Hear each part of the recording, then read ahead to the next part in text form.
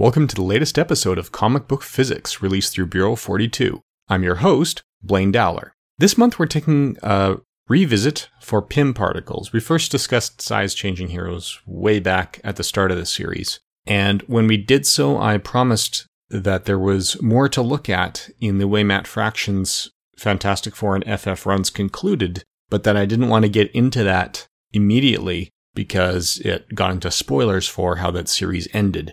And while the last paper issue was out, and the last issue was out in digital, it hadn't been collected in any forms yet. It has since been collected in trade paperback and omnibus. It's on Marvel Digital Unlimited. So if you want to read it and not get into the spoilers, then you've had plenty of opportunity. If you haven't read it yet, and this is your reminder, well, you can pause the podcast. I'll be here when you get back. So in issue 16 of the second volume of FF, Scott Lang uses Pym particles in a way that nobody else has done before. And he reveals it's because he's discovered that Pym particles operate along three axes in the way that they manipulate people. And this is something that he investigated because he didn't understand why, Ant-Man retained his full strength when he shrunk, but yet when he grew, he became stronger and more durable. And he realized that beyond size, Pym particles can actually manipulate things on three axes of size, strength, and durability. So when Wonder Man was created with a Pym particle process, size changing wasn't part of it, but the strength and durability axes were used. And when Ultron tried using Pym particles in his creation of the Vision, the strength axis was used and that became the density powers. So from a purely artistic standpoint, it was actually a rather brilliant idea and explained all the inconsistencies that we've seen in the way Pym particles have been represented to date. But just because it works artistically doesn't mean it works scientifically. Just look at the Silver Age Green Lantern's difficulty with the color yellow. So, the question is, can this three-axis model work for actual particles? Well, different particles can have different properties, but can a single particle or family of particles do what the Pym particles claim to do? If they're going to have so many different effects, you'd think that they need to be completely different particles, because these seem to be independent effects. Well, when you get into quantum mechanics and particle physics, things actually get rather weird. There have been thousands of particles identified in nature. An elementary particle is one that cannot be divided any further. So there are in total 36 such known elementary particles. Electrons are one example of an elementary particle. So most theorists do not believe that electrons have any internal structure. And experimentalists have never seen evidence of any. Protons and neutrons, however, are each composed of 3 quarks.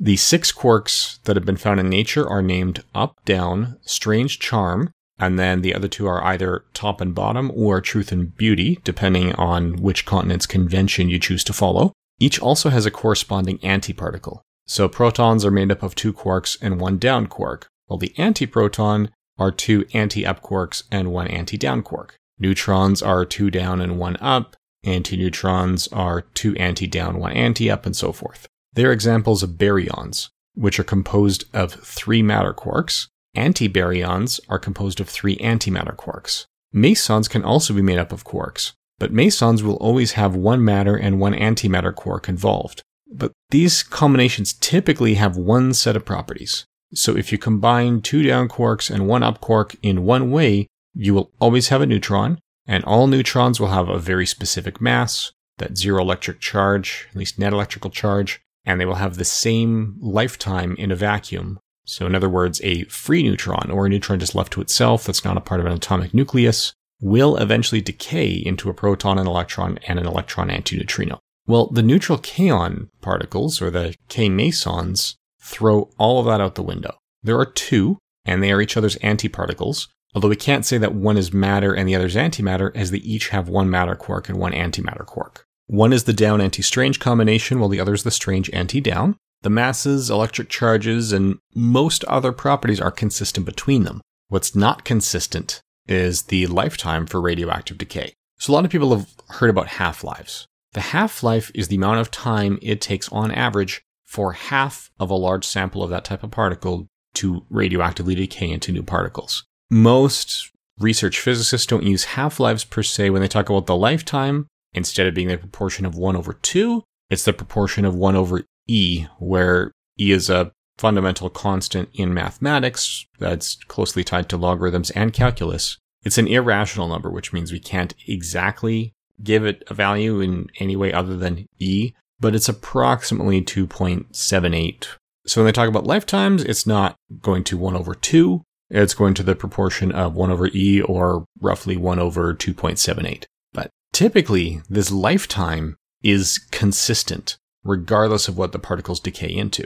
So the neutron has only one decay channel, that proton-electron, electron-antineutrino combination that we previously discussed. Other particles have more than one decay channel, meaning that they can produce more than one possible combination of particles after the decay. But all of those decays happen with the same lifetime. The neutral K mesons, or the kaons, were the first particles found to break this rule of thumb. They have 2 different decay channels with 2 different lifetimes. So one lifetime is about 60 times longer than the other, and they produce 2 different sets of particles as a result. And decades after the discovery, we think we understand why. The particulars are difficult to explain in a short podcast format. We'd have to get into eigenvectors and eigenvalues and eigenstates, and a lot of that is really math manifesting in reality, more so than an idea about reality manifesting in math, which means going through it in detail would also mean explaining linear algebra, matrix multiplication, eigenvalues, eigenstates.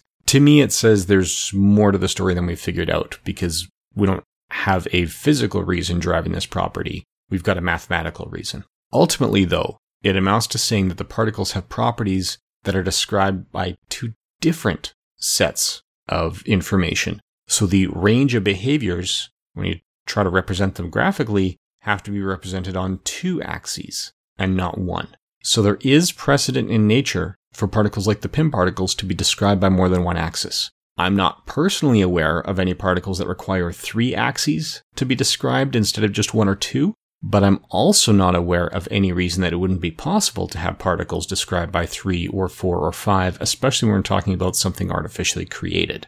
Now, creating something that complicated would likely take more energy than anything Hank Pym would be able to cobble together in his lab, but with that one caveat, it is technically possible, so I'm going to give Matt Fraction's interpretation of PIM particles from his last issue of the 2nd volume of FF a pass. As always, suggestions for new topics and feedback can be sent to bureau42podcast@gmail.com. Feel free to rate this and any of the shows you listen to on iTunes, Stitcher, or whatever podcatcher you listen to. It really does help the shows get noticed. And finally, thank you for listening.